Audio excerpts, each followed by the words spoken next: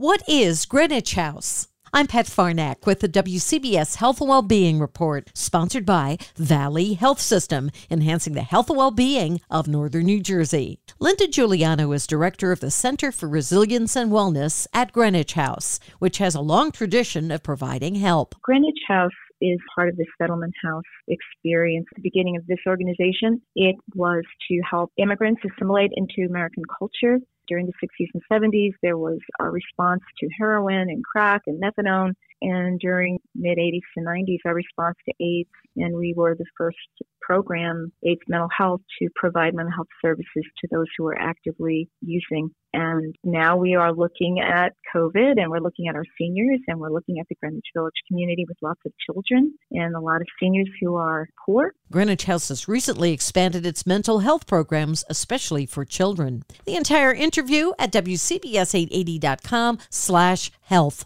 I'm Pat Farnack, WCBS News Radio 880.